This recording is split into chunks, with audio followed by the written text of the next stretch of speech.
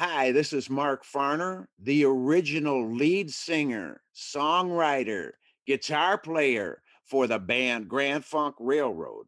And you are listening to Follow Your Dreams podcast with Brother Robert Miller. Everyone has a dream. Robert Miller is a musician who had a dream to become a rock star. He followed his dream and he succeeded. If you're ready to pursue and succeed at your dream, then listen up and get inspired and motivated to take action today. Welcome to the Follow Your Dream podcast. Hi, everybody, and welcome to another episode of the Follow Your Dream podcast with listeners in 200 countries. I'm Robert Miller, your host. My guest today is Bruce Kulick, a celebrated guitarist who played and toured with the band Kiss for 12 years. And he's also performed with Meatloaf and Michael Bolton, and he's currently playing with Grand Funk Railroad, the American band. We'll talk about all of this. And in the middle of this episode, as I do with all my musician guests, Bruce and I are going to do a song fest. I've asked him to send me 3 or 4 of his best works. We'll play a little bit. We'll talk about them. You'll get the backstories, and nobody else does this in podcasts. And you also know that in every episode, I like to feature a song of mine underneath the introduction and at the end, and I always try to make that song relevant somehow to my guest. And in this instance, I have chosen the song Cakewalk for Deborah. Why? Well, follow this. Bruce played with Kiss, and my friend and former drummer Anton Fig, who was the drummer on the David Letterman show for years and was previously a guest on this podcast, well, he also played with Kiss. And guess what? Anton played drums on Cakewalk for Deborah, which happened to be the first song that I ever wrote. How about that? So Bruce Kulick, welcome to the Follow Your Dream podcast, baby. Thanks a lot for having me. Did you know Anton? Did you play with Anton? You know, there was one corporate gig where Anton was the drummer, and I used to see him on TV, and of course I knew he was, one of the guys that Kiss called on early on for sure. Yeah, he told me the whole story because he's been on the podcast as well. Anton and I played together in Boston for a number of years in the 1970s. We were in a band together there. And then he left and he came to New York City and, he always wanted to play jazz. That was what I understood. And the next thing I hear, he's playing with Kiss. Yep. So that's the way life goes sometimes. So you guys did not overlap. That's true. Yeah. Okay. So how did you get with Kiss? Let's go back to that. So, actually I grew up in New York, and of course my brother knew those guys, and my brother was older. Where'd you grow up in New York? In Brooklyn. Okay. And then Queens. And Kiss was always a New York band, and my brother had the opportunity because he auditioned actually for Kiss when they were creating the band actually, and he didn't get chosen, but they really liked him. But years later, they leaned on my brother because he was a known session guy, and Bob became very important for Alive 2 on the studio tracks, and then the Killers and Paul's solo record. So he had that 70s connection with Kiss. And, I actually did audition when Ace was leaving. I wasn't really ready. I'll be real honest. I was very intimidated by the whole thing. They were very loud. I played okay, but I didn't think I went in there going like, I want this gig. I want to be the new Kiss guitarist. I remember Gene saying, you have a really good vibrato. And that was it. And I was fine with that. It wasn't my dream to be in that band at that time, mostly because of the makeup and the outfits and the whole thing. And I was more like, I don't know. I didn't totally get that with them, even though when I saw them in 78, I was very impressed with the show. And I loved the Destroyer record that Bob Ezrin produced. So it's not fair for me to say. Did you have to do the whole dress up thing as well? Or was it just the frontline guys? Well, no, in my era, by the time I got in the band, which fast forward to 84, that instead of asking my brother, or there were other ghost musicians like Anton, Right, that helped him out in the studio. Paul Stanley was really in charge of the Animalize record that they were doing in 84 because Gene got busy with Hollywood and everything. And the next thing I know, there were some other people in the industry that would recommend me. And so it wasn't only about the fact that my brother always said that Bruce would be great in the band. So I got the chance to prove myself as ghost guitar player on Animalized first song. And that's when Paul said, don't cut your hair. And I'm like, don't cut my hair. I'm just coming in for a session. My name won't even be on the record. They got a new guitar player. You get what I'm saying? And the next thing I know, they called me because Mark, the new guy, was ill and they needed somebody to go on tour with them in Europe and maybe more depending on his, progress. Okay. And those 2 to 6 weeks of me filling in for someone turned into 12 years. So it was pretty interesting. That's a long fill-in for sure. Yeah. And it's an unusual way to join a band, of course, but it's exactly what happened. All right. So you're on the road with them and you're probably traveling the whole world with them. Yeah. Tell us, what was that like? We do a lot of stuff in the British invasion era on this podcast. This is, of course, post-British invasion. What was it like touring then? Were there screaming girls and stuff like that? What was the deal? Yeah. And by the way, Kiss very much influenced by what you just said, the British invasion. Me too. That's why I play guitar, But, by the time I got in the band, it was quite exciting, especially over Europe. I remember, we had to always kind of be escorted properly. And I remember, especially in Scandinavia, there would be throngs of people outside, they knew that the band was at that hotel. So it was I wouldn't call it full on Beatlemania, but it was a taste of Beatlemania. It was Kiss Mania, huh? Pretty excited. Yeah. Kiss Mania. And that was very exciting. At that time, I didn't even know I would actually stay in the band, but I was still very impressed with it. What could I say? I knew it was a great opportunity. And obviously, as I got used to being the guitar player, once they officially asked me to join, you got used to balancing, how to handle the fans and what they want or what they expect from you. All right. So was Gene Simmons, was he the head of the band? Was he the leader? Well, Gene and Paul really have always controlled the band. And in many ways, Paul generally got the final say, but Gene is always more the face of the band. Right. And Gene being a very outspoken businessman, but, really the two of them have always been in charge of the band with, quite honestly, Paul usually having the final say, even though Gene always has great ideas. It's not like he's ignored, but it's kind of an interesting dynamic the two of them have. But you're right. When you think of Kiss, you think of Gene Simmons and the tongue and the dress up and the whole thing. Exactly. But Paul is the front man of the band. He's the one that speaks in the concerts and introduces everything. It's really an incredible, dynamic the two of them have. They were honest about it. There was a big, long history presentation by A&E. It was two 2-hour shows. I got to be interviewed as well. But that's when, Paul actually admitted, he goes we're both, the leaders of this band, but Gene has always been the face of the band, just is. There's something about the tongue and the thing, And the lineup of the groupies is from everything I've read. Yeah. And then he was always known for all of that. But still, this band is one of those groups to be associated with that is known around the world. Everybody knows. It's really was an unbelievable opportunity. And the fans still accept me as part of the family, even though I haven't been in the band since 96. It's really weird. Are they still touring? So they obviously COVID prevented the wind down, meaning the big end of the road tour, Right. But they are back at it. They did a couple of months this year. They stopped now. I just came off of the Kiss cruise with my local band who are terrific. And we cover a lot of my era and deep tracks. That goes over very well. And Kiss will start up again. I think they're going to go through the end of next year. And then it's done.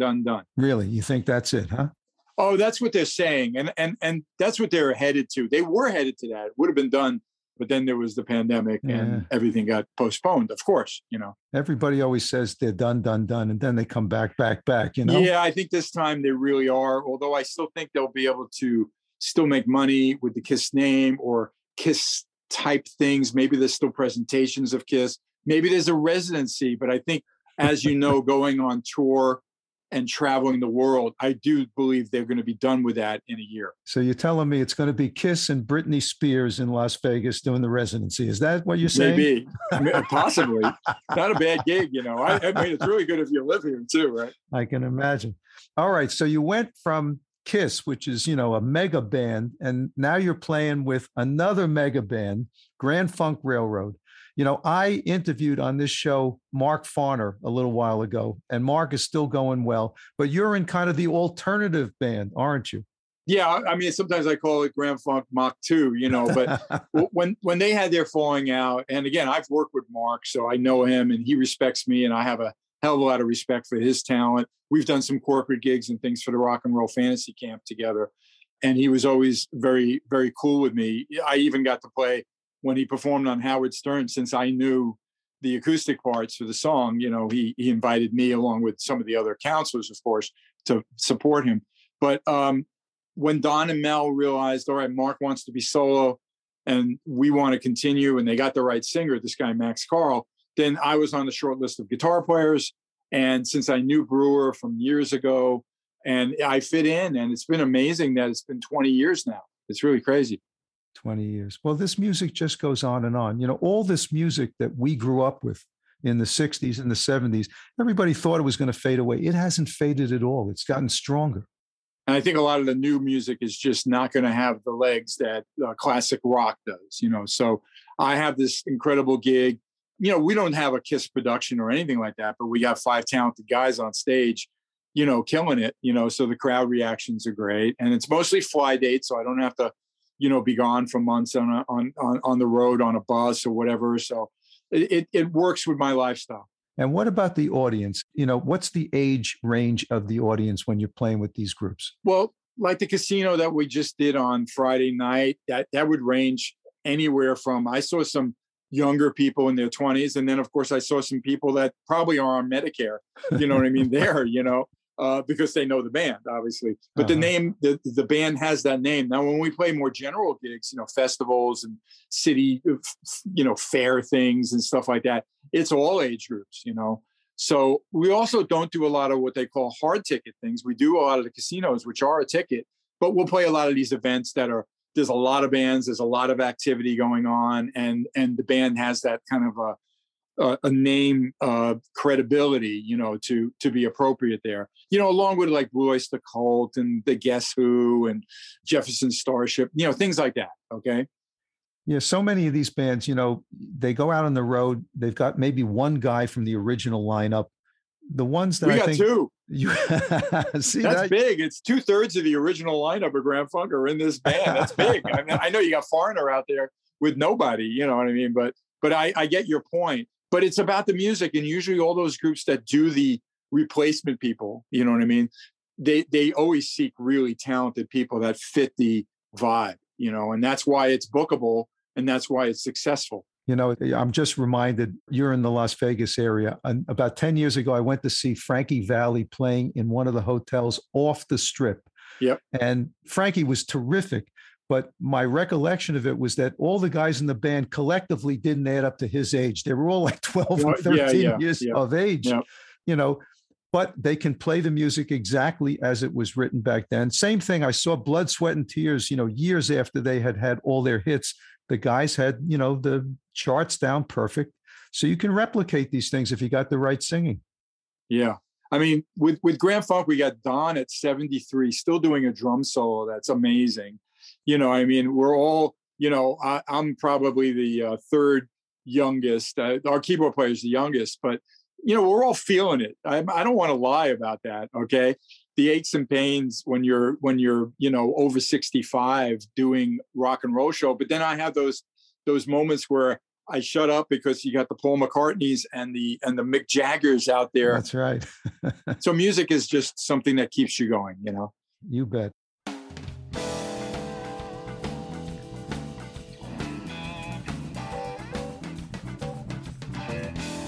Hi, everybody. This is Robert Miller, your host. I've been fortunate to have so many amazing guests on this podcast. Famous musicians, actors, directors, photographers, and other creatives. I've been asked many times how I get such great guests. The answer is in several ways. Some contact me directly, some come through their manager or public relations firm, and many come from referrals by my other guests. Well, now I want to open up the process to you, my listeners. I'm sure that some of you know a famous or interesting or accomplished person, someone who has followed their dream to success and who would make a great guest on this podcast. If you know someone like this, I'm inviting you to contact me or have them contact me. Shoot me an email at robert@followyourdreampodcast.com. That's robert@followyourdreampodcast.com, and tell me who you've got. And if you haven't done so yet, please subscribe to the podcast so you get each episode when it airs. And also, you must visit our website at followyourdreampodcast.com, where you can listen to all of our episodes and much more. As always, I want to thank you for listening, and we'll see you in the next episode.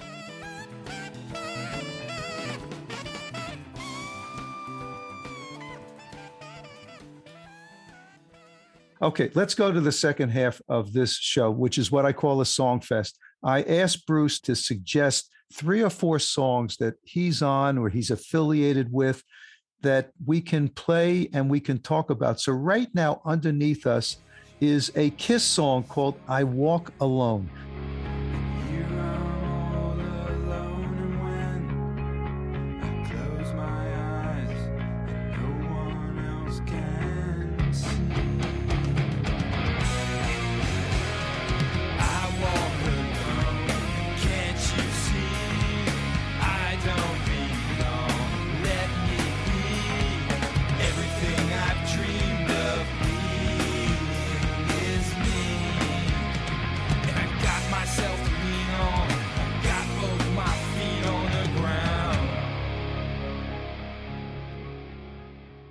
Tell us a little bit about what's going on there. Well, my Kiss fans know for sure that that was really, not only is it a unique piece of music because it has a lot of elements of bands like Queen and the Beatles, because there's little backwards guitars and a lot of effects, but I'm actually singing it. Are you the lead or you're singing Yeah. on the track? Lead. You're the lead. Okay. Yeah. And I co-wrote it with Gene. We worked on it for a very long time. But what's interesting about the song, Gene actually wrote the lyrics, and it's about a very much, this guy who's very introverted and walking, I walk alone, but he believes in himself. He's got his, he's still confident. I got my 2 feet. I'm going to stand firm on the ground. Now, I didn't know that would be the last record that I work on with them in the band. You see what I'm saying? Uh-huh. So in a way, the lyrics, he didn't write them for me knowing that they were going to go into the reunion.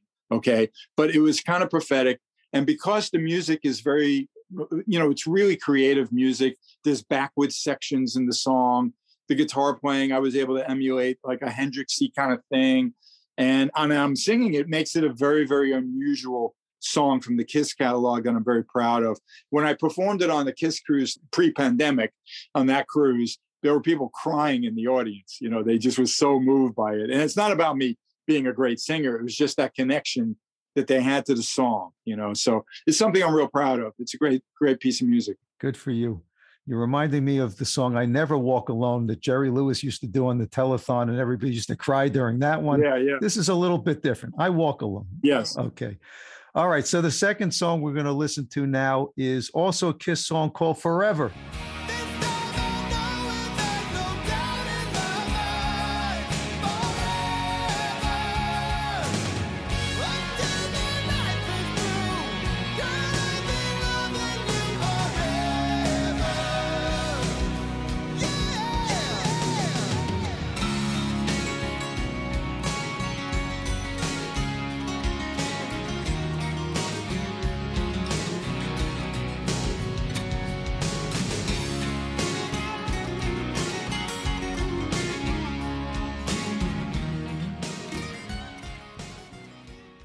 Tell us a little bit about the backstory on this.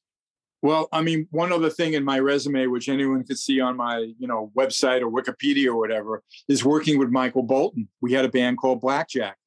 And actually, from working with Michael is how I met Don Brewer. And there's that connection because we did some dates when Michael was solo and I was his guitarist.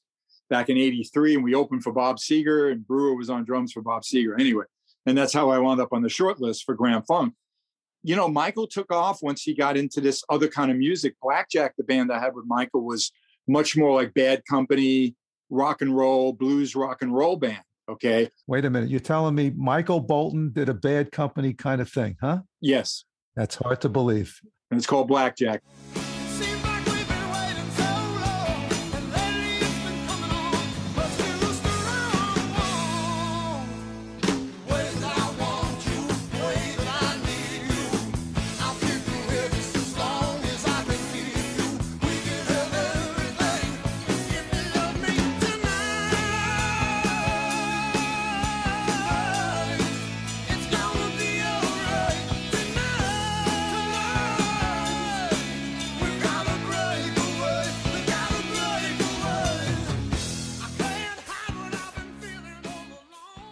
It didn't take off, obviously. You know, otherwise you might have heard of it.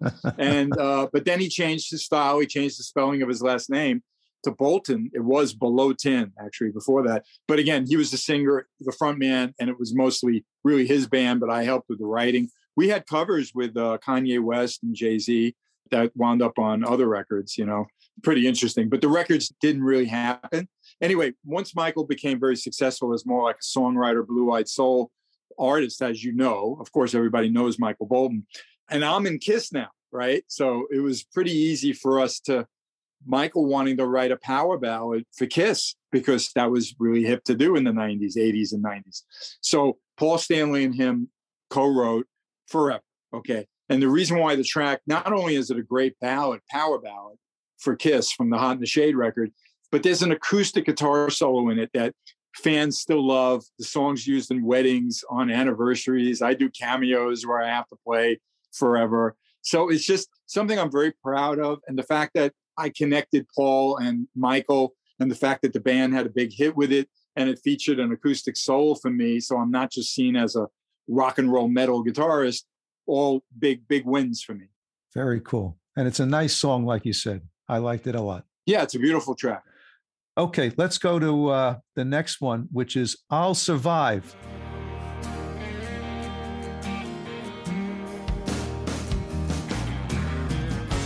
I tried so hard to see what lies ahead. How could I know that I would face death?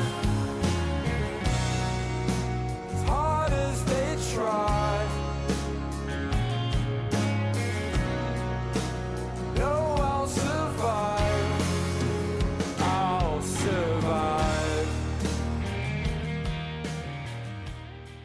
Some guy named Bruce Kulick did this one, right?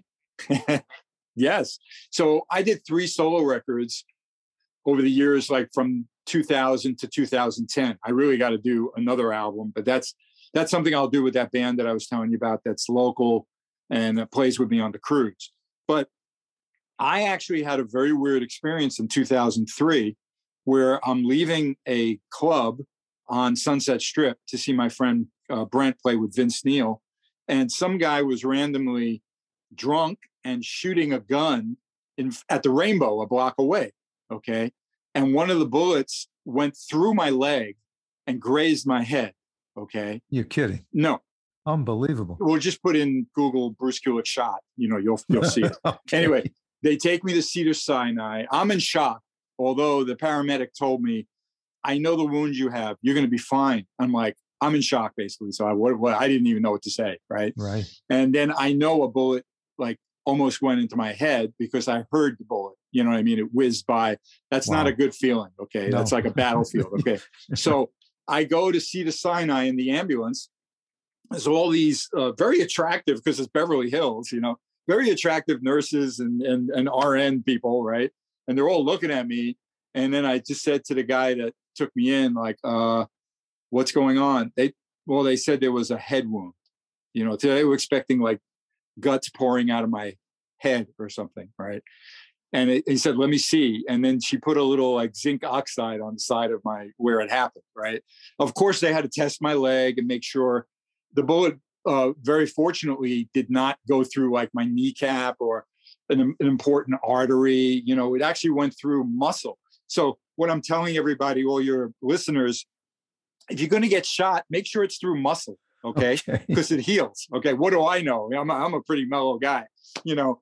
Anyway, when I was getting ready to write for the next record, because I was really on a roll where every couple of years I kept writing songs. I'm doing the fly dates with Grand Funk, but I wanted to continue my solo career as a artist. So I came up with a song that basically tells the story poetically of surviving that night, getting shot. Yeah, being shot. I mean, again, I don't say it, but you'll hear the lyrics. You'll see that I was kind of just explaining that I was really blessed that day, even though it was a very hard thing, you know what I mean, to deal with. Well, you were lucky. Okay. Like you said, I was very lucky. If you're going to get shot, that was the way to get shot. Exactly. And so many people were like, oh my God, you know what I mean? What a terrible thing. I said, dude, I was so lucky what happened, how it happened, because I could have been killed or crippled. So yep. I'll survive. So and it's a beautiful song. I play bass on it, all the guitars. It's again kind of trippy. It's not I Walk Alone. There's no backwards things, but I think when you hear it, there's an interesting ethereal effect on my voice. I'm not really a singer like Gene and Paul and Michael Bolton and other people, but the emotion in the song really came across well. I was very happy with it. Good for you. Okay, last one on our list is a song called Dear Friend.